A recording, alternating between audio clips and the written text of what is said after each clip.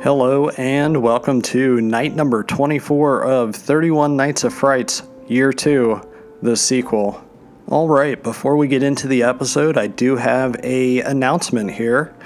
For the remainder of the episodes of this year's 31 Nights of Frights, they're actually going to be sponsored by Just If I Died clothing line. Just If I Died is a clothing line located in Southern California. They have a very unique steampunk and Dia de los Muertos theme, and all are against a black and white color scheme. They really do have something for everybody, ranging from t-shirts to hats, and they also have some bandanas that are internationally known and used by athletes, celebrities, and SoCal locals alike. All Just If I Died items are lovingly handmade in Southern California by Mr. Armando Garza, who, if you do not know, that would also be Mr. Opus Garza or Darth Zigzag, a man of many names, and also check him out at justifiedied.com. And Night 24 is actually a request for one of his favorite movies. He wanted to hear me talk about it and probably raise awareness to it if you have never seen it. So for Night 24 of 31 Nights of Frights, this is director Jim Mickle's Stakeland. So a precursor to this episode, I was well aware of this movie, and I also knew that it got a lot of good reviews from critics, and I know it has a very big fan base, and I just didn't watch it. I'm not a huge fan of vampires in general. However, if there is a good vampire movie, then I definitely enjoy it. And thankfully this one here is one of the good ones. Stakeland reminds me a little bit of The Walking Dead, and I know that could be a deal breaker for some because I know there's a lot of people that do not like The Walking Dead, or they did in the past and just kind of stepped away from it because they got tired of the drama.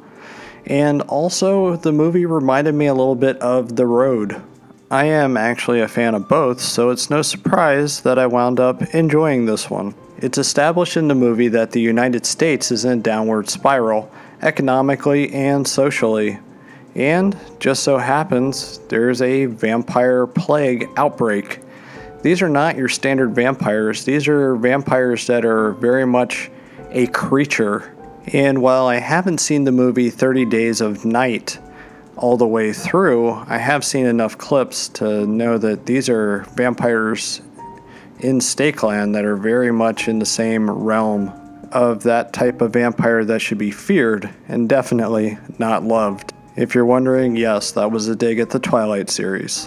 One of the best things that works in Stakeland's favor is the fact that it has a very smart script. It knows that it's not reinventing the wheel. It knows that other things such as even Mad Max or The Walking Dead or The Road came before it.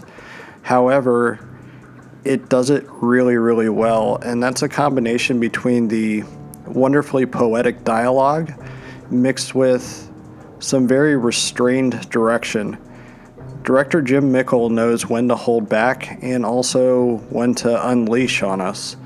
He doesn't really provide a whole lot of twists and turns. I will say that the third act twist was kind of surprising with the smart vampire, and I really liked how the creation of the main villain, the smart vampire, was pretty much the creation of Mr. and Martin.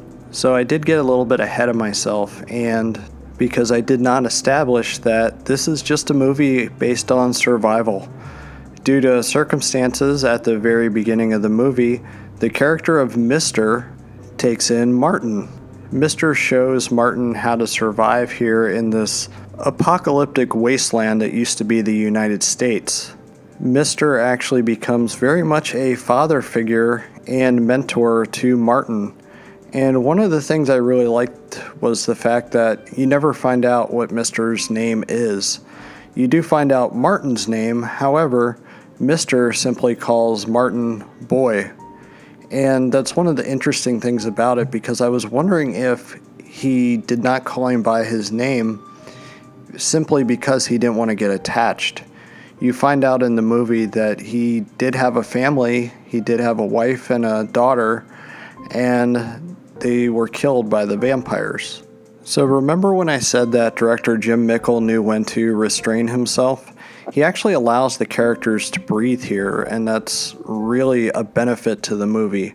I like the fact when I watch a film like this, with us, the viewers, allowing us to appreciate the characters of where they've been and what they had to go through to survive. I think that's one of the things I like most about things like The Road and The Walking Dead, because we get those human moments. It's not just about the monsters. It's these characters are thrown into a brand new world unexpectedly, and it's still filled with some very human moments. These human moments are times where we can relate to them. Maybe we haven't been through something that traumatic. However, there are some traumatic things that we all go through in our lives, and it's good to feel that you can relate to these characters, even if they appear to be emotionless, such as Mister's character. Overall, I think this is a very well-rounded movie, and I think actor Nick DeMisi actually provides a little bit more substance than maybe what was on the page. He really does act with a lot of his emotions, and we even have the character of Martin, played by Connor Paulo, and he does a great job as well. We sympathize with him with everything he's gone through, and it's good to see his character arc throughout the movie of being scared to all of a sudden gaining confidence to be that hero that he needs to be. I know that I'm late to the game on this one, but I really do recommend it, especially if you're looking for a horror film with a little bit more substance. The horror is very brutal and visceral with some of the scenes that were treated to, but everybody here does a great job, be it the director to all the various actors that are in this one. So if you haven't seen it, definitely check it out. And I think I'm going to close out tonight's episode. As a reminder, you can find me on Instagram and Twitter at Adam_analyzes. And you can also check out past episodes on adamanalyzes.com. Alright, so we are going to sweeten the contest this year. So as you guys know, we have our contest running for the Creepshow Blu-ray from Shout Factory, which is not sponsored.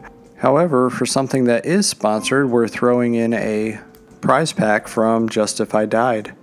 And that will consist of a bandana, some stickers, a decal, and also a shirt.